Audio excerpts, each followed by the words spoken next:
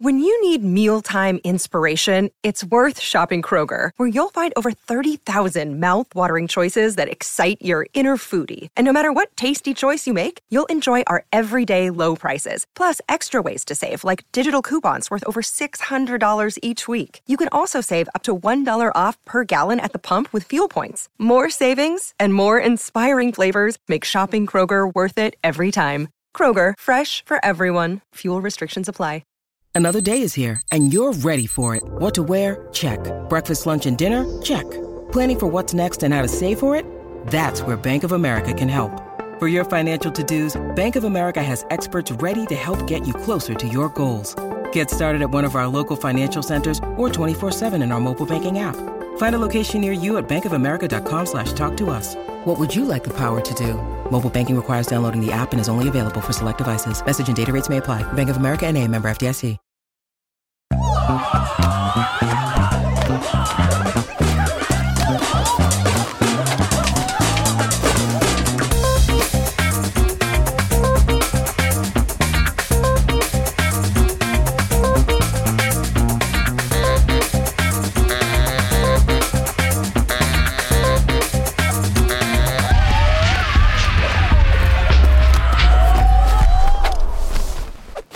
Hello, everyone, and welcome to Audio Judo. I'm Matthew. And I'm Kyle. And we're your podcast of music discovery. Proud members of the Pantheon Podcast Network, and in association with Pantheon, we produce two other podcasts besides this one. What are they called, Matthew? Audio Judo. Oh, my gosh. Audio Judo Does Jazz, which is a solo-hosted show about jazz greats and serves as a great introduction into the world of jazz if you, like us, are rather intimidated by the music style and have always wanted to get into it. We also offer a show called Throughline about finding the common thread on an album's worth of material. Sometimes that could be musical or lyrical or maybe something else. Go check out both those shows. You can find them both at audiojudo.com and click on the respective links at the top of the page. You can also find them at pantheonpodcast.com and on the Pantheon Podcast app, which is now available. It's brand new, apparently. I didn't even know it was happening until I got a message today. It's like Pantheon Podcast app is now out available. And I was like, cool. I know. We got to use that badge, too. Right? Now we also have content in addition to this show. Yes, those we would be our judo chops, but there's only one way you can get those. Kyle? You got to become a Patreon member. Oh, boy. So there's 3 tiers of Patreon membership. So I'm going to start in the middle because why not? The front row seats tier is our middle tier. It's $5 a month. For $5 a month, you get a shout out by name at the end of every episode, 2-day early access to full episodes, access to bonus mini episodes called Judo Chops that Matthew was just talking about, and occasional bonus bits such as unedited interviews, behind the scenes videos, and tiny little tidbits that got cut out of episodes, mostly, as I've said many times before, due to flatulence. You want to really help the podcast out and help yourself out a little bit, you can sign up for the Backstage Pass tier. It is $20 a month, so it's a pretty big step up, but for that $20 a month, you get to keep all the stuff from the front row seats tier, plus you get a very special personalized gift after 3 months at that tier, and the big one, you get a chance to co-host an episode of Audio Judo on the on the album of your choice, not the episode of your choice. That would be weird. That benefit activates. Maybe they want to talk about an old episode. Yeah, well, the album I choose is episode 7 of Audio Judo. That's weird. All right. That would be weird. Is that Elvis Costello? I don't remember. This benefit activates after 1 year of patronage at that tier and can only be activated once. If, however, both of those are a little bit much, but you still want to help the podcast out, you can do the Shout It Out Loud tier for only one of whatever your local currency is. That is dollars, euros, pounds. What did I say last time? Quatloos, rubles. For only one of those a month, you can help us keep making the podcast, and in return, you'll get a shout out on the end of every future episode, as long as you keep paying. Hey, just so you know, episode 7 was rotating rosters. In case anyone's interested. That's a good one. That's a good episode. We should do an episode about that. Now, hold on. I hope you give me a little bit of latitude at the beginning here. Okay. I will. Kyle takes the reins this week, heads back to an era that he seems pretty comfortable in, and I am fearful of treading, the 1960s. Mm-hmm. I'm so apprehensive about covering one of these records because there's so much distance and mileage between them and us and how much has been written about them, and it feels like a lot of pressure. There's a lot of weight to get things spot on. We always try to get things right on Audio Judo, but I think with newer bands, there's a little more forgiveness if you get some details incorrect because a lot of that is still in motion. Yeah. So I feel there's a lot more pressure. This is now Kyle's 4th trip into the 1960s, following an episode on the Beach Boys, the Zombies, and the very recent Badfinger. And now... You also forgot Bowie. No, that was 71. Oh, that was 71. Yeah. Shit. Yeah. I didn't forget anything. Sorry, everybody. Sorry. So now he goes prog on us, as we are here to talk about maybe prog. the 1968 album In Search of the Lost Chord by the British group The Moody Blues. So I'm not sure, because recently you've been picking records based on their merits, not necessarily your emotional attachment to them. So is this one of those times when you are choosing a record based on its influence, or do you know and love this record? Neither. So in all honesty, I picked this record because I wanted something different from this era that was not something that I was incredibly familiar with already, but maybe is a little influential, depending upon who you ask. Okay. I'm not a big fan of the Moody Blues, not because I just have never listened to them really heavily. So I kind of started to dig around a little bit, and I was like, what would be a good album to cover? And in all honesty, Nights in White Satin is not my jam. So I was like, let's go with something different. And you go much later than this album when they start to become really famous, and it gets a little too of its time. Even though this album is very much of its time, the future albums become a little too much of their time in a time where I don't really care about it. Okay.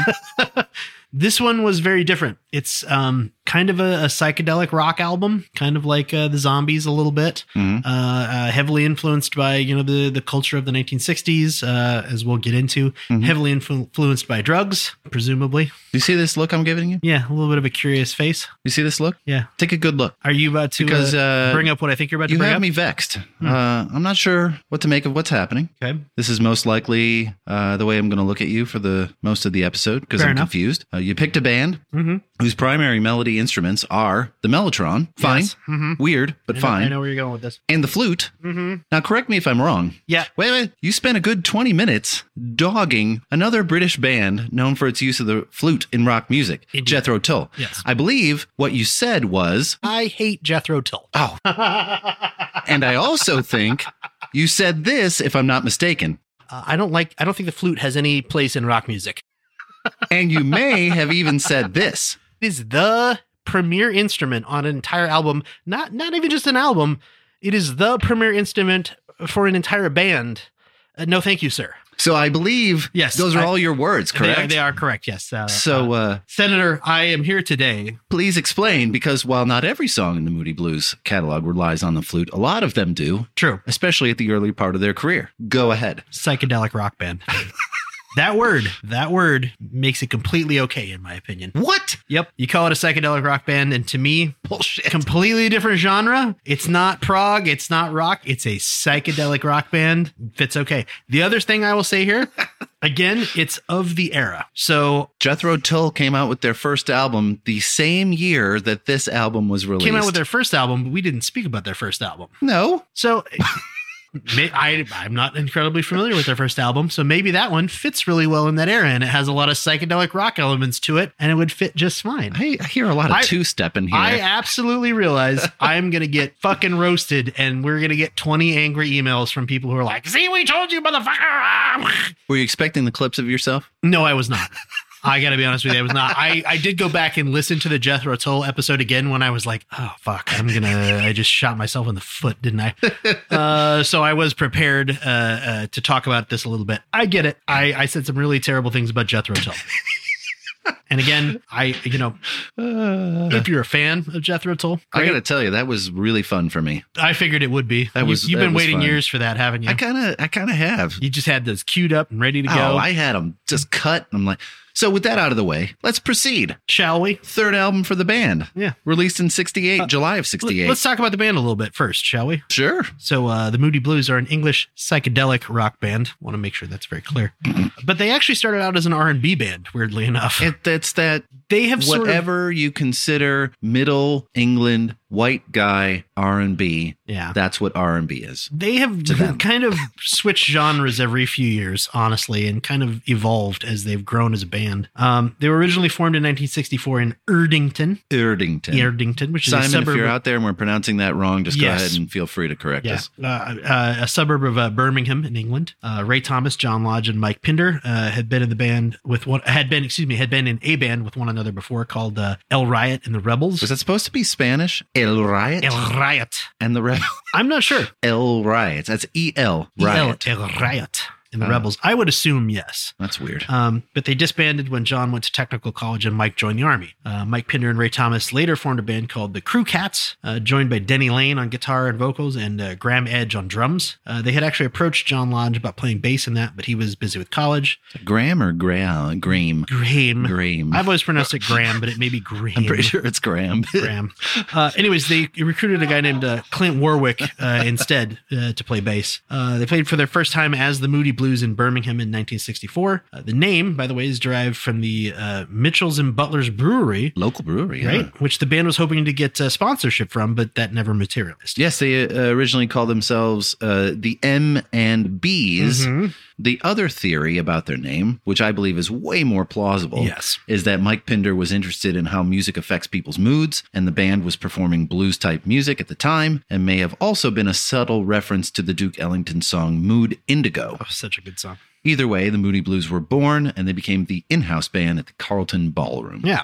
They ended up signing with a management company, Ridge Pride, in spring 1964, and they began releasing singles. Steal Your Heart Away, which failed to chart. Go Now, which released late in 1964. It did much better, thanks to this new, at the time, idea of creating a promotional film to support the song, which they played on television at night. Get out of here. Crazy idea, right? That one actually went to number 1 in the UK and number 10 in the US. That's kind of crazy. Right? I went back and listened to this song, and I'm like, yeah, I have no recollection of this at all.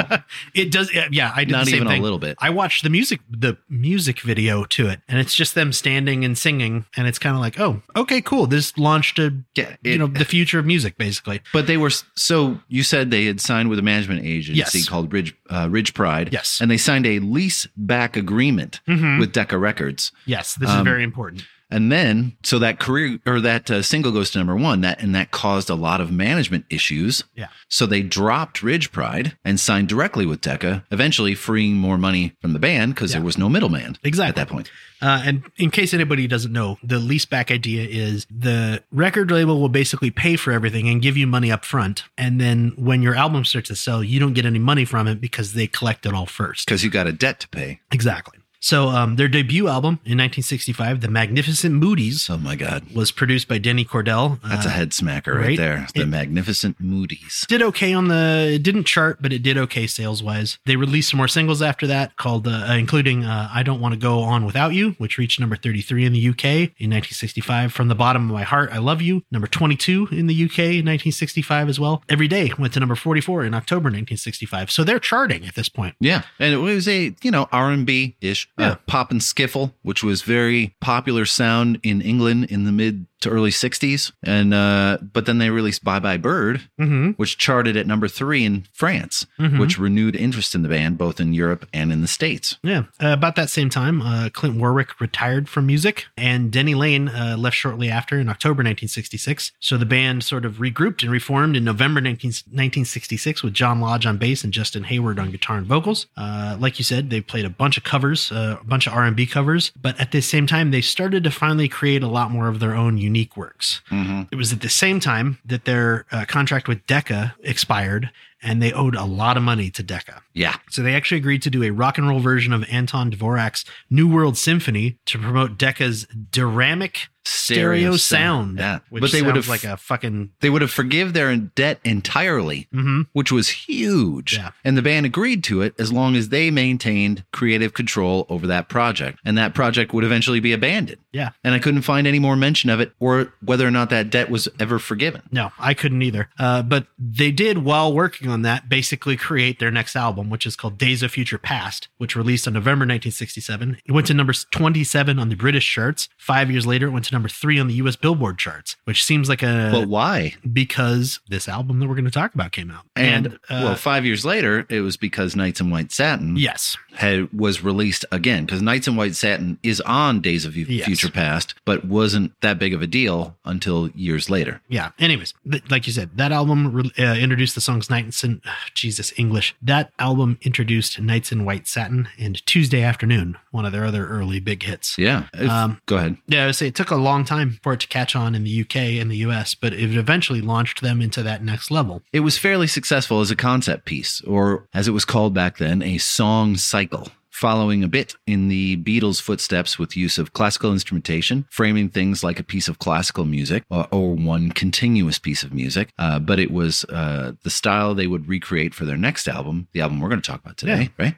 In Search of the Lost Chord. And lest you think the Moodies are sort of an unknown band, worldwide they have sold over 70 million albums. That's a nuts number. Including 18 platinum or gold albums.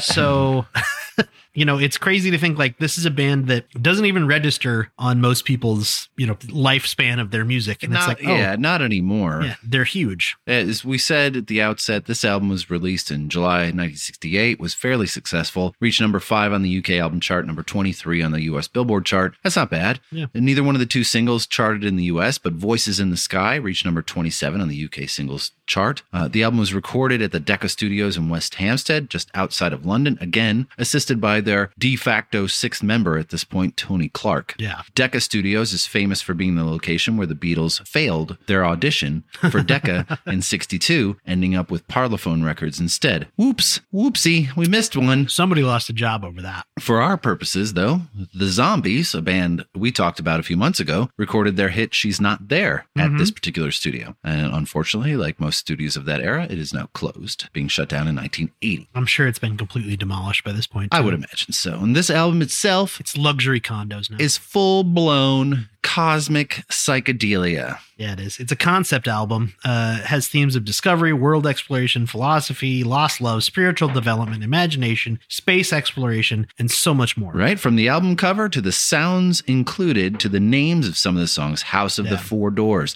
Legend of the Mind, Voices in the Sky. Oh yeah, we're going there. Oh yeah. And this should be an interesting trip. Oh, I see what you did there. Get it? I see what you did there. Should be fun. Tons of influence in here as well from Indian music, which I love. The name itself, according to Mike Pinder, comes from Jimmy Durant's song, I'm the Guy That Found the Lost Chord. That song in itself is a reference to The Lost Chord by Sir Arthur Sullivan. That, The Lost Chord, is a song composed by the bedside of Arthur's brother Fred while he was laying dying. The lyrics were originally written by Adelaide Ann Proctor in a poem called A Lost Chord, published in 1858 in the English Woman's Journal. So this is an album title based on a song, based on a song, based on a poem. You got it? I tracked it. How these inspired one another, I have no idea, but this is what those original songs sound like.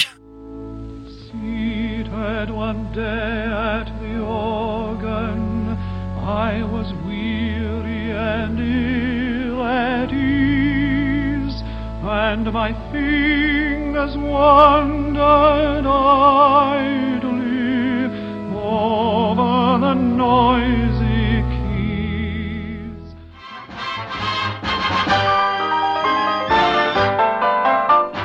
Sitting at my piano the other day, my mind was ill at ease. They were coming to take it away that afternoon. I was all by myself in a mellow mood, improvising symphonies. My right hand was playing Mozart's Minuet, and at the same time, my left hand was playing Have a Banana from Carmen. And at the same time, my mouth was whistling a sextet from Luigini's. And while all this was going on, what do you think my foot was doing? While keeping time, it was cracking walnuts. You see, I had to eat too. See, you had to eat too.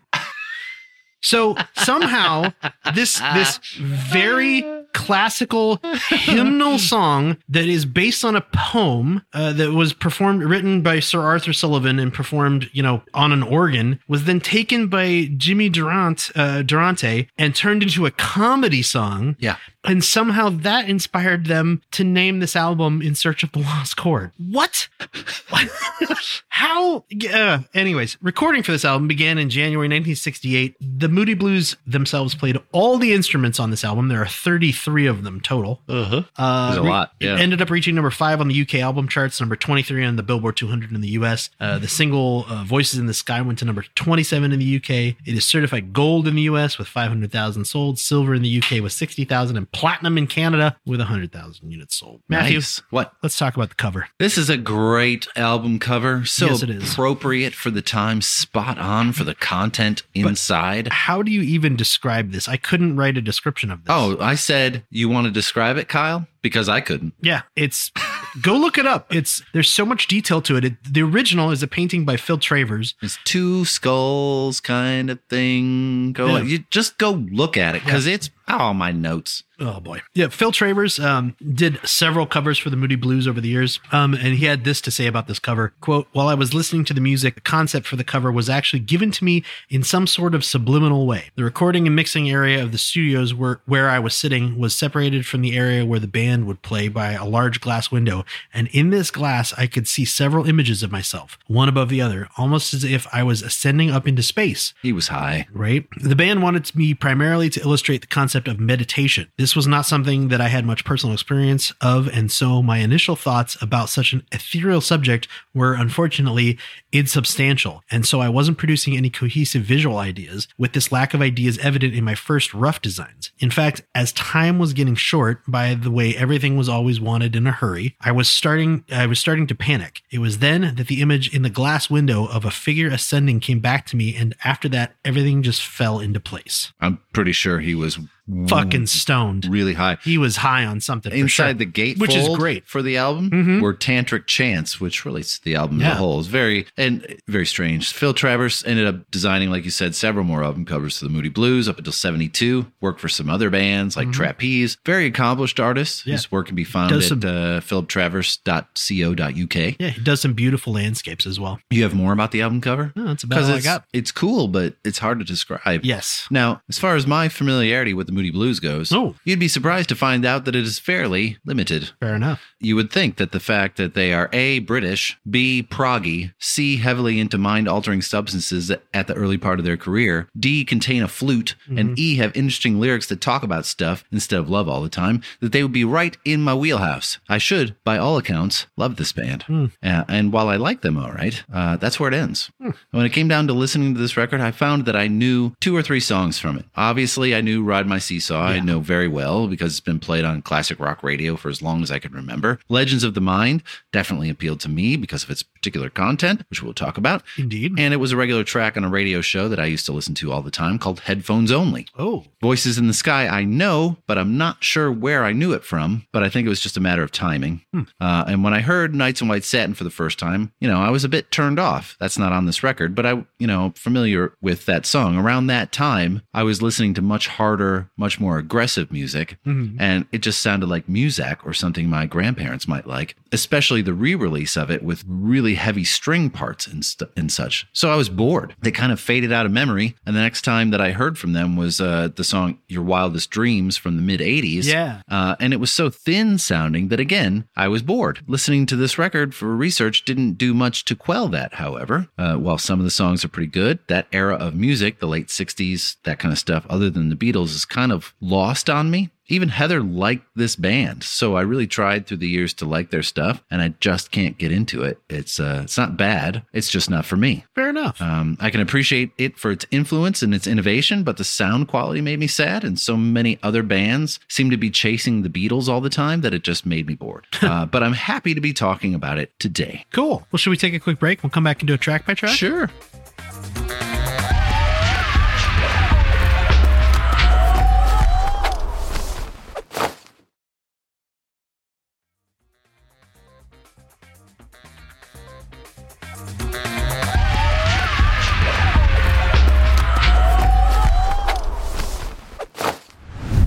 Departure. First song on this album. It's a spoken word piece. Yeah. Written and performed by Graham Edge. There are 2 of these on the record. Seems to be a staple of early Moody Blues records. This whole first section is about the 5 senses and awareness of the 5 senses, something very significant in meditation. Awareness, internal awareness of your surroundings. He kind of mumbles the words at first. Yeah. And then they clear up. And at the end, as he ends the piece, he gets more and more frantic. He gets in this maniacal laughter, which is very unsettling when you're sober. Yeah. If you're high, this could be equally unnerving. This could be incredibly terrifying. And I think that's the point. High enough. The departure is the traveling inside your head. Yeah. Which is the searching for the lost chord. Yeah. It'll come back. That theme comes back around over and over and over again. Oh, yeah, it does. This is an interesting introduction to this album, I think. It's definitely a quick buildup. I mean, it's only like 45 seconds long, and it's this quick buildup into fairly calm to frantic very quickly, and immediately bleeds right into the next song, Ride My Seesaw. Graham here is reading his own poetry, which is rare. This is one of the few times he does it. He usually has somebody else do it. And it's backed up by this orchestral sound and some sounds from the mellotron and guitar and sitar. And it sounds like this.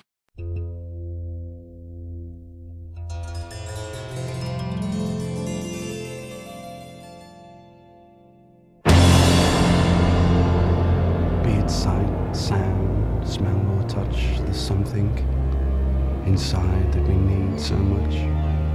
The sight of a touch or the scent of a sound or the strength of an oak with roots deep in the ground. The wonder of flowers to be covered and then to burst up through tarmac to the sun again, or to fly to the sun without burning a wing, to lie in a meadow and hear the grass sing, to have all these things in our memories hoard, and they use them to help us. And then he starts laughing manically, and then it bleeds into Ride My Seesaw. That last lyric is cut off because Graham begins laughing hysterically, like I just said. A lot of people say that it should probably be the lost chord because that fits lyrically and poetically with the line. That being said, does it need to be? I mean, it's exactly what I would expect from a 60s psychedelic record. Yeah.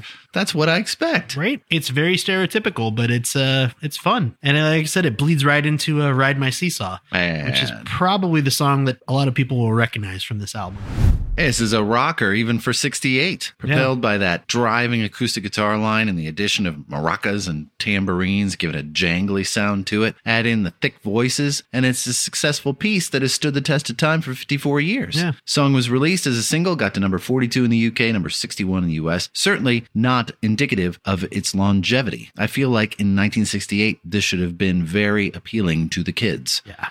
As the whole record is a quest for discovery, looking inward, the song itself is about knowledge in a changing world. He's kind of figuring out what he's been wasting his life, chasing the things that don't matter, work, money, those trappings, and he's looking to be free, which is very much the hippie culture of the day. Yeah. Get away from all of the, quote, responsibilities of life and just live free. That's what this song is about. But I didn't used to think that. When I was growing up, because I couldn't understand a lot of the words other than the chorus, I thought this song was about sex. Oh. Like Chuck Berry's song, My Ding-a-ling, he got away with singing about his dick for years because it sounded cute and was fashioned in a way that made you question it, but not really seriously. Maybe he wasn't talking about his dick. No, he totally was talking about his dick. In that same vein, I thought they were getting away with talking about sex by using a playground toy that goes up and down. Fair Very enough. clever, Moody Blues. Yeah. Very clever. Turns out I was wrong. Ah. The seesaw is just the ups and downs of his life, and he's just saying, ride this wave of my life. Sometimes I'm up, sometimes down, but always searching and questing for knowledge. Yeah. Oops, Matthew, I fucked that one up. But I think you nailed it on the head. This song is about what the rest of this album is about. It's about opening your mind to discovery and exploration. It was written by John Lodge, and it's become one of the Moody Blues like staples at their concerts. They generally save it for the lead in to the encore whenever they perform it live, and it sounds a little bit like this.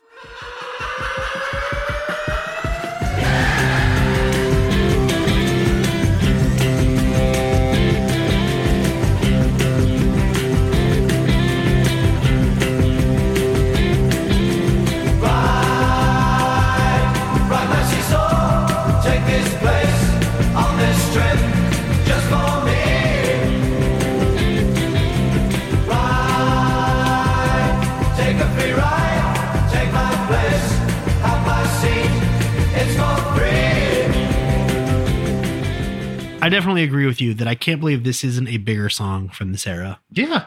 It seems like it was definitely fell between the cracks for some reason. It's obviously a famous song. A lot of people recognize it. A lot of people know it, but I feel like it should be bigger. Well, in addition to its popularity on rock radio for the last 50 years, Yes. It was also used as bumper music on Art Bell's alien show Coast to Coast for many years. And I used to work the swing shift dispatching tow trucks for AAA back in the mid-90s.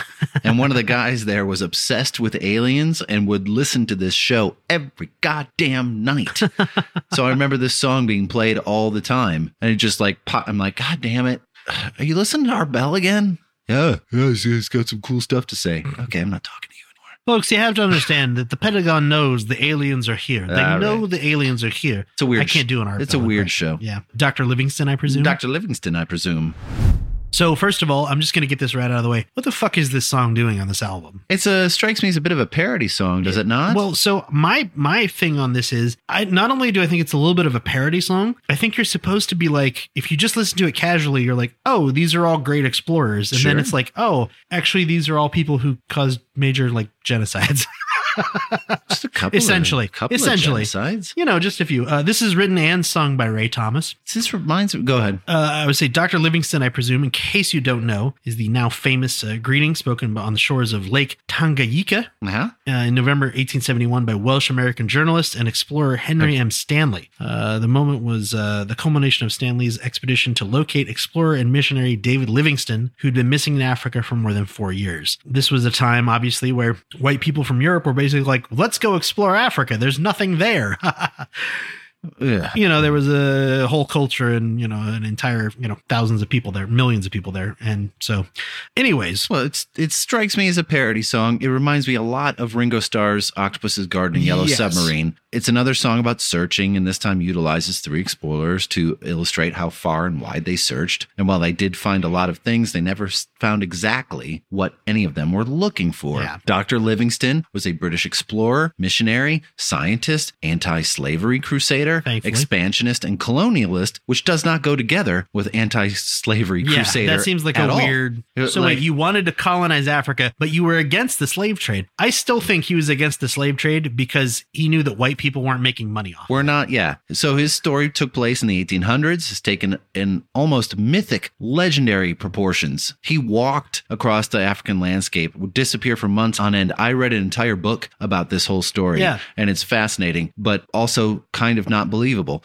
He was obsessed with learning what the source of the Nile River was and felt that if he could find it, his fame could help facilitate the end of the slave trade. Yeah. I'm not sure how those two connect, but those are bold ideas. But, find a common thread here because that's weird. Well, go ahead. I would say the other thing is he was basically doomed because he, unlike other explorers of the time, at the very least, picked guides that knew the areas. He basically picked people who were slaves. Yeah. Which in another horribly ironic twist of fate, he's like, no, I'll just take these people who, look like they know what they're doing and can carry my bags and things. And then he ended up getting lost for many years at a time. I'm going to loan you the book because you should read it because it's fascinating, but remarkably not believable. Which one is it? Because there's about 24 written on it. It's the most recent one. Okay. I can't remember the name of it. It's in my because I know that office upstairs. So it's another thing that takes place in all 3 of these heroes that we're going to talk about here is they started out as heroes. They were then vilified. And then a lot of times now in modern history, people are going back and being like, well, actually, he was a slavery abolitionist. And it's like, well, yeah, but he still did a bunch of shitty things. This is not necessarily a great guy. Yeah. Same thing with Robert Falcon Scott. Right? Royal Navy explorer who led 2 expeditions to the Arctic in 1901 and 1910. The second one being a doomed expedition. Mm-hmm. A lot of people died. Yeah, he missed Roald Amundsen's arrival there by 5 weeks. So it's 5 weeks behind finding the South Pole. Yeah. As if we wouldn't have found it eventually. But again, he's another person who, when he was written about originally, he was a hero. He was, he almost found the South Pole. He, saved a bunch of people that could have died. And then later on in history, it was like, well, actually, he kind of made a bunch of really rash, bad decisions that probably killed a lot of people. Yeah. And then now in modern history, they're looking back at it again and saying, well, he didn't know, or they're doing the same thing with Columbus. Exactly. The third hero from this song. Right. Because he was, the voyager and all that, founded America. And then he was a horrible slave trader guy. And now again, I read a book about his last voyage. They're rehabilitating it. And while the truth is, for all 3 of these, it's probably somewhere in the middle. Yeah. Especially with even Dr. Livingston. That the line, Dr. Livingston, I presume, to which, he said, yes, it's most likely a complete fabrication. That never happened. But it's become lore. And Henry Stanley tried to get him back to London, but he said that his work wasn't finished, wandered back into the jungle, and eventually they never found him again. Yeah. I believe, as most things, the truth is in the middle somewhere, in between those two. The song itself sounds like this.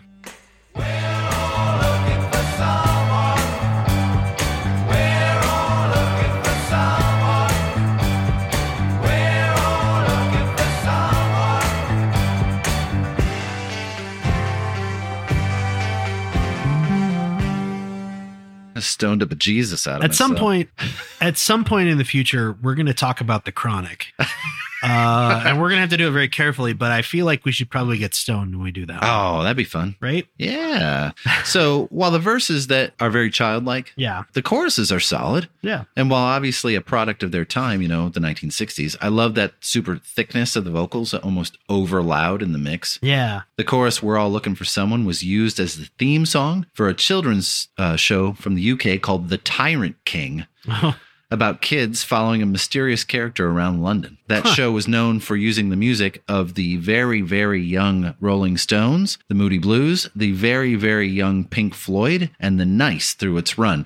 So yeah, they were at the forefront of putting really legitimate music onto a kids show. Right? Interesting. But definitely this song, like you said, it's a parody song. It's supposed to be somewhat comedic, I think. Mm. But at the same time, it's also like, oh yeah, these are all three people who were horrible people, but we look at them as heroes. So, and they're also looking at them in the 60s. Like I said, we've had 54 years of continual looking back. The House of Four Doors, Part 1. Part 1. Now we get some full-blown psychedelic situations. This is clearly, building on those themes of discovery and exploration and opening your mind. This is a reference directly to Aldous Huxley's The Doors of Perception, I think. Yeah, which named The Doors. Yeah. Yeah, Part one is a search for an appreciation of music. Opening line gets you right in. Mystery spread its cloak across the sky. We'd lost our way. That's what I'm talking about right there. Yeah.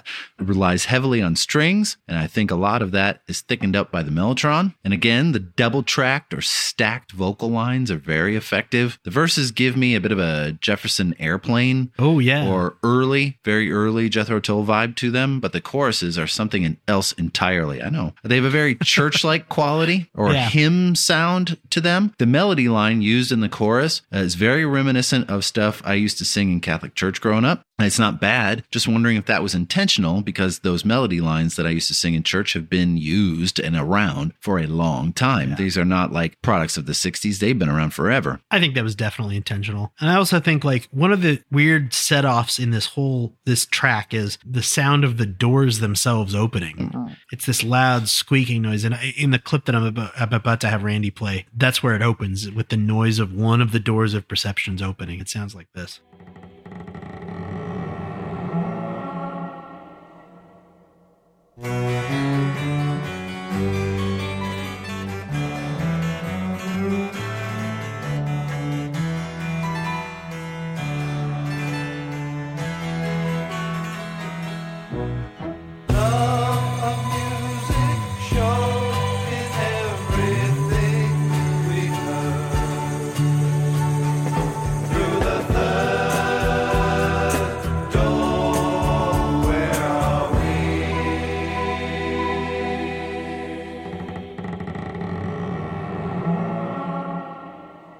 Need some WD-40. The middle section, which I suppose doubles as the bridge or the solo section, ramps up that flute usage, doubles down with mellotron, accompanied by some great finger picking by Mike Pinder. This guy, Mike Pinder. Oh, yeah. That's an interesting cat, right? He left the Moody Blues in 1978 before embarking on an unsuccessful solo career years later, and moved his family from England to Grass Valley, California, where he took a job with a fledgling gaming company named Atari. And began working on music synthesis, blending music into video games. Interesting. He returned to the music in the mid-90s and was eventually voted into the Rock and Roll Hall of Fame in 2018 with the rest of the Moody Blues. But I think that's a really interesting story if you dig down into Mike Pinder, because he just disappeared off the map to go apparently make sounds for combat. Beep, or boop, beep, or what the hell? Yeah, exactly. That's what Pong. The only thing I don't like about this song is I feel like the metaphors are a little heavy-handed. Like they're just whacking you over the head with them. Like, Matthew, open your mind. Well, got to be told, right? I mean, you got to be told. I mean, if you're that high, you have to be reminded. You know what else? If you're that high, you have to have a legend of a mind. Oh, yeah. This is one of the songs that I know from this record, me being a proponent of LSD for many, many years back in the day. The song was written by the band's flautist, Ray Thomas, who also... I won't hold that against the song. Who also provides the lead vocals on the track. The song is an ode to one of the fathers of LSD and the biggest public face of the drug, Timothy Leary. Timothy Leary famously said, "Tune in, turn on, and drop out," lines that were repeated ad nauseum during the 1960s to reflect the hippie movement. I also learned something amazing What's that I that? did not know about Timothy Leary. I knew he ran for governor of California. Yes, I California. did not know that he ran against Ronald Reagan for governor of California in 1970. And his slogan was "Come together, join the party." And his campaign song, which was written by John Lennon, is "Come Together." Come together. It was written for Timothy Leary for his gubernatorial candidate run. He was a crazy dude. Bonkers. Very, very interesting person. He often used Eastern mysticism to talk about the psychedelic experience, a way of looking inward, to use that drug as instead of a way to expand your mind, but to also look inward. This is what they were seeking in the song, the inward. The first line of the song, Timothy Leary's dead. No, no, no. He's outside looking in. Very meditative process. And you can see why it was so popular amongst musicians of that day, because of the constant looking inwards. That's where the best songs were going to come from inside. So it was a constant search for expanding the mind and pulling those things from within. And I didn't really know that this was called Legend of a Mind my whole life. I thought this song was called Timothy Leary's Dead because of how often that's repeated. He would not be dead, though, until 1996. Yeah. Musically, the song starts off with what sounds like a sitar. If it is, it's played by Justin Hayward. That sound immediately references the Beatles songs by George Harrison, Love You Too or With Him Without You. Both songs rife with looking in references. It is also the longest song on the album, clocking in at 6 minutes 37 seconds, primarily because it has a 2-minute flute solo. Even by my standards, 2 minutes is a long time. It is a very long a flute solo. Flute solo in the middle of this song. And what I wrote about that was, deconstructed. Here's a clip of not the flute solo.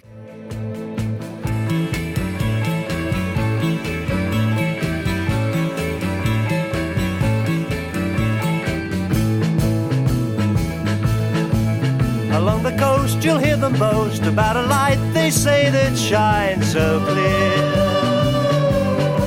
So raise your glass, we'll drink a toast to the little man who sells you thrills along the pier. He'll take you up, he'll bring you down, he'll plant your feet back firmly on the ground. He flies so high, he swoops so low, he knows exactly which way he's gonna go.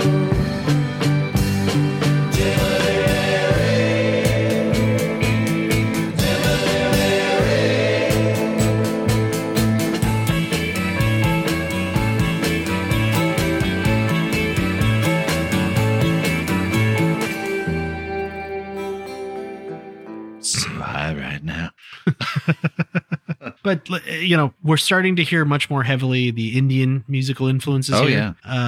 Starting to get, a little more psychedelic-y, even more so than the first couple of songs were. I love that song still. Yeah, it's good. I don't know why. House of Four Doors Part 2. It's a short little tune under 2 minutes. Yeah, but it still makes this feel like there's a lot more than four doors to me. Right. Well, this is a search. The first part was a search for music. Mm-hmm. This is a search for philosophy or understanding. Yes. Musical theme of the song returns. This time it's a little stilted, almost martial-like you're coming to the end of maybe a funeral procession. The upbeat quality of part one is replaced with timpani and tambourine, much more somber than it was before. And if you are thinking like a 60s artist, you have designs on ending the first half of the vinyl with this song. Yeah. So the crafting of it is perfect because that will just fade into the grooves. It's not necessarily the greatest song in the world, but it's effective nonetheless. Yeah, it fits really good on the original album. And it sounds like this.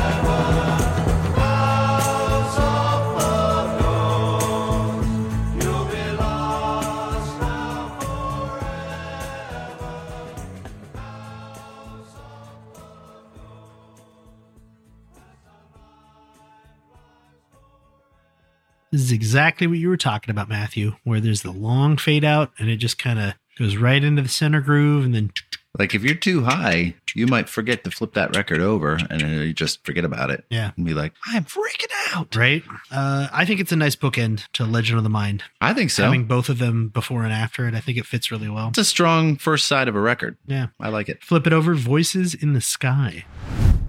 Oh, First God. song, right? It's the most successful single off the record at the time of its release, getting to number 27 on the UK chart, written by Justin Hayward. And this is the other side of the Moody Blues, for sure. The prog elements are, for the most part, gone. It has this lighter than air quality to it. It's weird. The song just kind of floats around for a while, and I didn't get this sound for a long time. I didn't like it or appreciate it. But as I get older, I seem to appreciate songs like this more and more. It's delightful. And I told you that I went and saw Christopher Cross. Yeah. Like I liked Christopher Cross back in the 80s. It was fine. You know, I like Theme from Arthur and all that, and Moon in New York City. It's a cool song. But I listened to the whole record, that first record, and I'm like, God damn, I dig this record. And am I getting soft? No, I think I'm appreciating different sounds more and more universal. Would you say that you're opening your mind to new explorations and experiences? That is what I would say. Yes. Yes.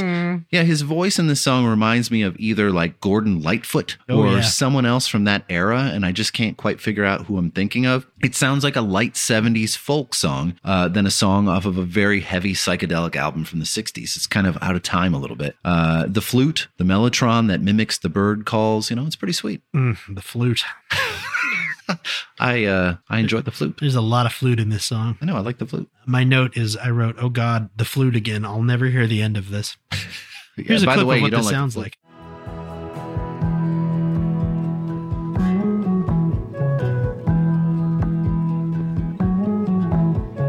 Old man passing by, tell me what you say. Though your voice be faint, I am listening. Voices in the sky.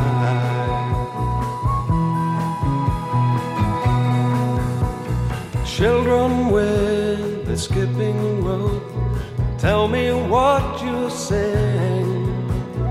Playtime is nearly gone, the bell's about to ring. Voices in the sky.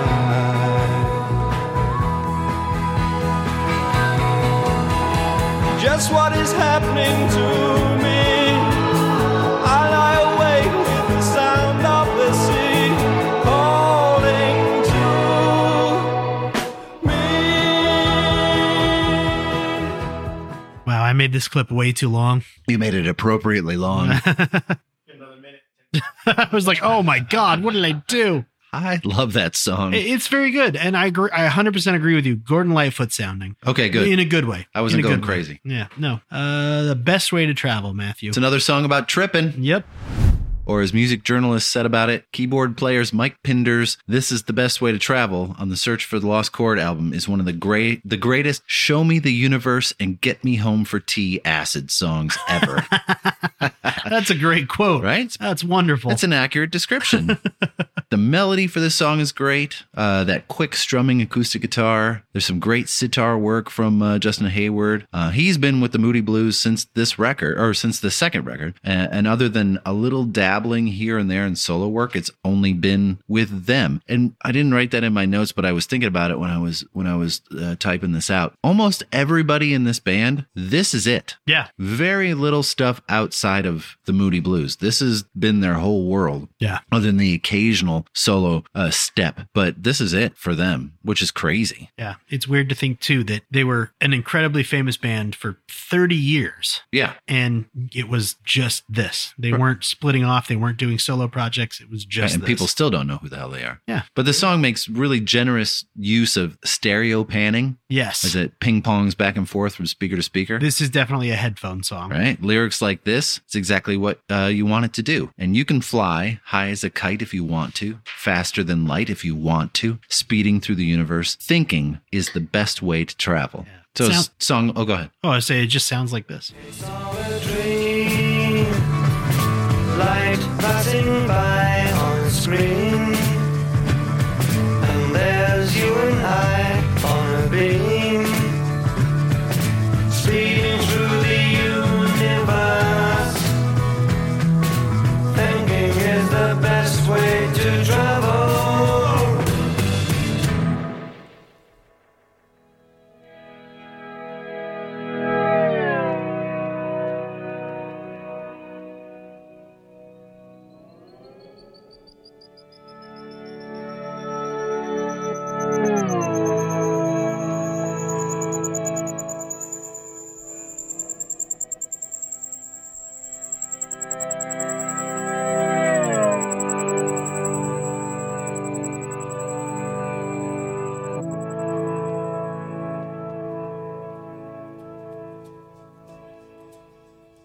What album did you talk about? Talking about stoned? Oh, The Chronic. Oh, yeah. That'd be great. All right. Are you stoned right now because you forgot the album that I was talking about? No, I'm just old. I'm going to put it on the list, but I'm just old. again, we have to be very careful talking about that album. But yeah, The song is all about using the power of your imagination, Yeah. so you can travel anywhere you want to, either on Earth or in the universe. mm-hmm. Power is all inside. And what a beautiful idea, too. The idea that, even though this is an album that's obviously very heavily influenced by drugs. Whoa. What? Get outta the here. idea that, maybe you don't even need those. You can just think about things and imagine anything you want. No, you need them. Oh, okay. Are the drugs part of your vision of paradise, Matthew? Oh, yeah. It's a simple little song about Yeah. the songwriter's view of what paradise would be. Yeah, it's literally describing David Hayward and Ray Thomas's vision of paradise. I love the sitar in this. Take a quick listen to it.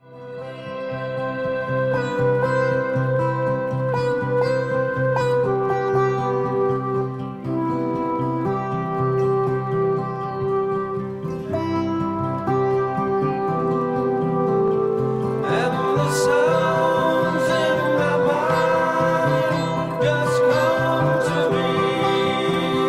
Come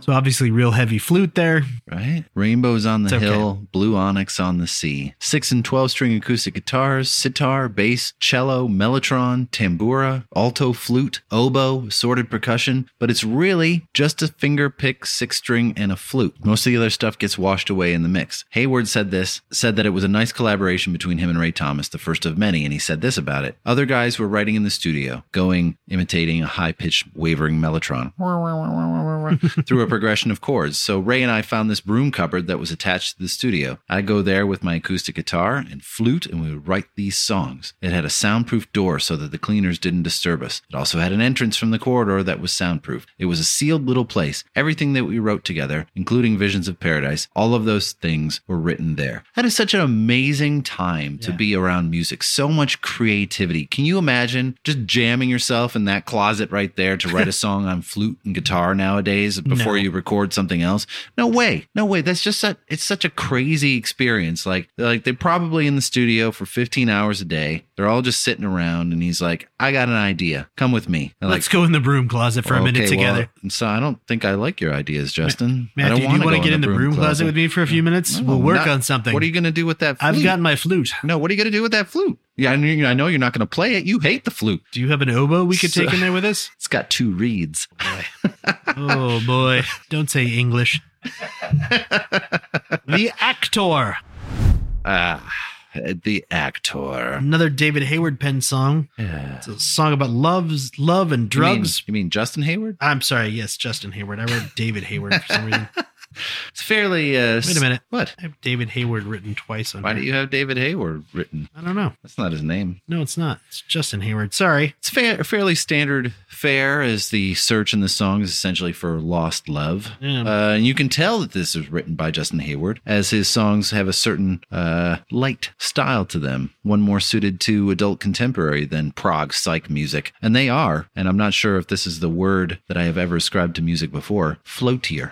Floatier. They're floatier. And the flute helps to soften the song on all edges, like I should be chasing butterflies or something. It's so sweet. And while the musical part of the song is light and airy, the words are sad and introspective. Indeed. They're very heavy, Right. and it's kind of a little trippy song that has a very heavy message to it. The curtain rises on the scene with someone shouting to be free. The play unfolds before my eyes. There stands the actor who is me. That's not bad. Yeah. It kind of stands in contrast to the tone of the song, though. It's an all right song, but fairly, it's kind of forgettable. Yeah, it sounds like this.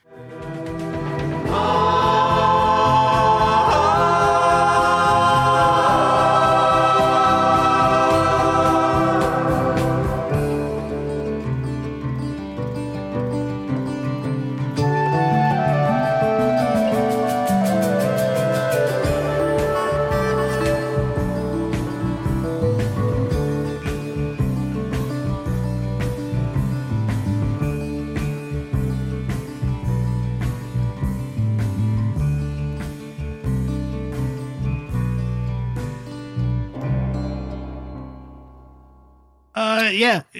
Interesting little song. Very heavy lyrics. And heavy flute. And heavy flute. I know you enjoyed it. The Word. The Word. Closing poem to bookend departure at the beginning. Very short spoken word piece by Graham Edge, recited by Mike Pinder. Yep. Sounds like this. This garden universe vibrates complete. Some we get a sound so sweet. Vibrations reach on up to become light, and then through gamma out of sight. Between the eyes and ears there lie the sounds of colour and the light of a sigh. And to hear the sun, what a thing to believe, but it's all around if we could but perceive. To know ultraviolet, infrared and X-rays, beauty to find in so many ways. 2 notes of the chord, that's our full scope. But to reach the chord is our life's hope. And to name the chord is important to some. So they give it a word, and the word is... Yeah. So this is an interesting bookend, like I said, to the beginning of the album. It leads into the last track. Randy just made me fucking shit myself laughing almost. It also straight up describes what they've been looking for throughout this album, defines the concept of the whole album. He says the lost chord is, and then it leads into the last song, which is Om. One more thing I want to talk about before we get there, though. Yeah. This has to be the influence for the intro to Stonehenge by Spinal Tap, right? Absolutely has to. Has to be. Has to. You just go watch the video for Stonehenge by Spinal Tap, and it's just... Can we lay the word over that part of Stonehenge in Spinal Tap and see if it works out? Maybe. But it's got to be real close. It's just even the lyrics and everything, just Stonehenge, where the whatever the dwell, druids. the druids were, and I don't remember the words to it. I'm sorry. Om, Matthew. Are we going to do fucking Stonehenge tomorrow? No, we're not going to fucking do Stonehenge tomorrow. Om. Heavily influenced by Indian music. Clearly. Typically referred to as raga. Yep. Sitar, tabla, cello, flute, mellotron all come together to make a beautiful sound here. It sounds like Within You, Without You Again by the Beatles, because of course it does. And the word Om is repeated throughout the song like a chant, and it is the substitute for the word Aum, which is a sacred mantra in Hindu, Sikh, and Buddhist religions. And lo and behold, the word, which is Om, is the lost chord referred to in the song's title. Sounds a little bit like this.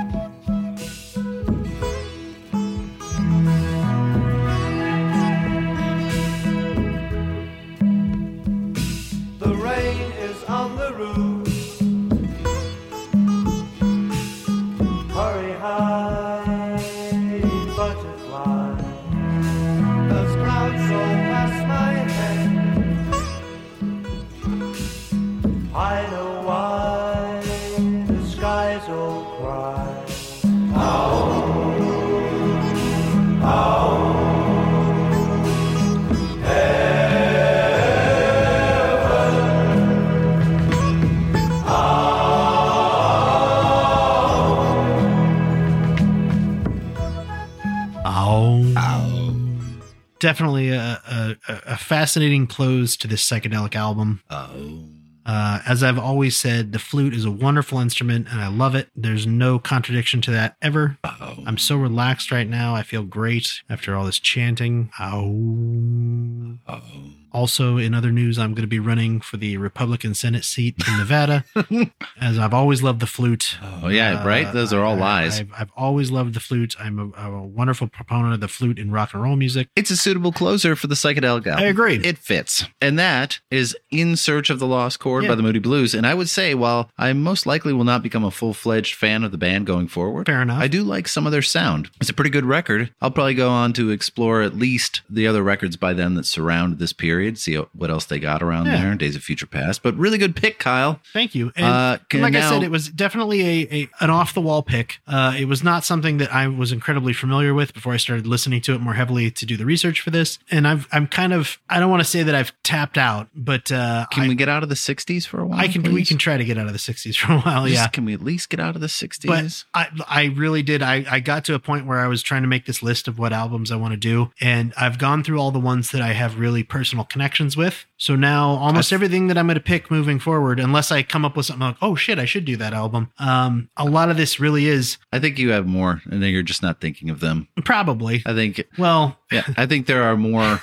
connections. Some of them. Part of the trick there is too. It's albums that I want other people to actually enjoy and listen to. That's okay. Nobody wants to listen to the Jive Bunny and the Master Mixers single of whatever the two songs were that he came out with in the early 90s.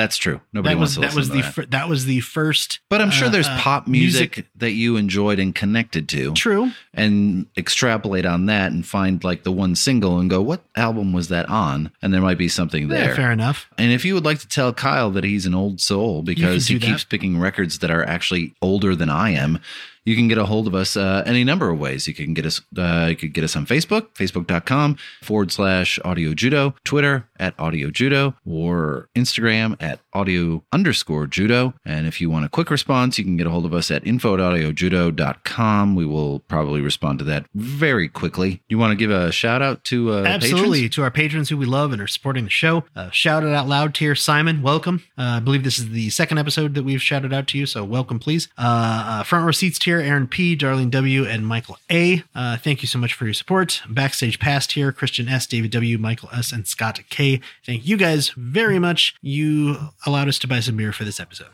We have episodes coming up from No Doubt, Talking Heads, Marvin Gaye, our fourth annual holiday episode. Oh yeah. Please keep coming back. Don't forget to check out Audio Judo Does Jazz and Throughline. And then until next time, bye-bye, everybody. Take care.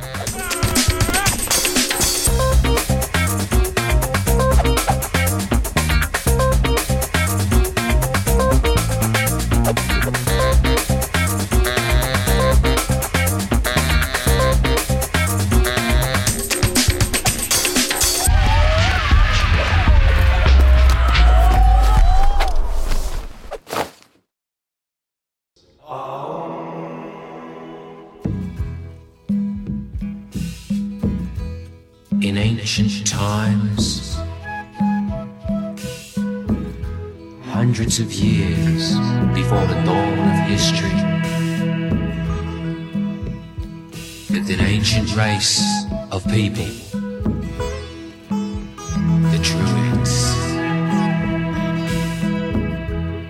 No one knows The rain is on the roof. who they were. Hurry high, butterfly. Those clouds roll past my head. Or what they were doing. I know why the skies all cry.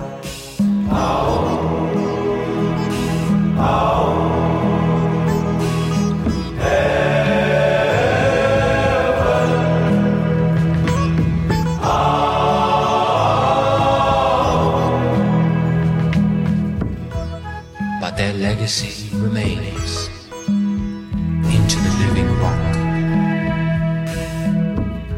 the Stone Age.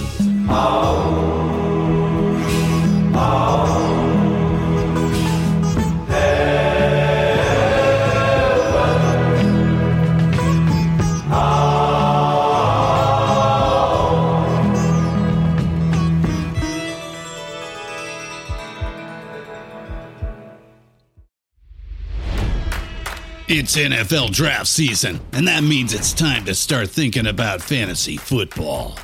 FantasyPoints.com features industry-leading experts and prognosticators using proprietary hand-charted data to help you score more fantasy points. FantasyPoints.com is the place to go for whatever kind of fantasy football you play. Whether you play fantasy football, daily fantasy sports, or do a little bit of everything, Fantasy Points has the meticulously researched content to guide you to victory.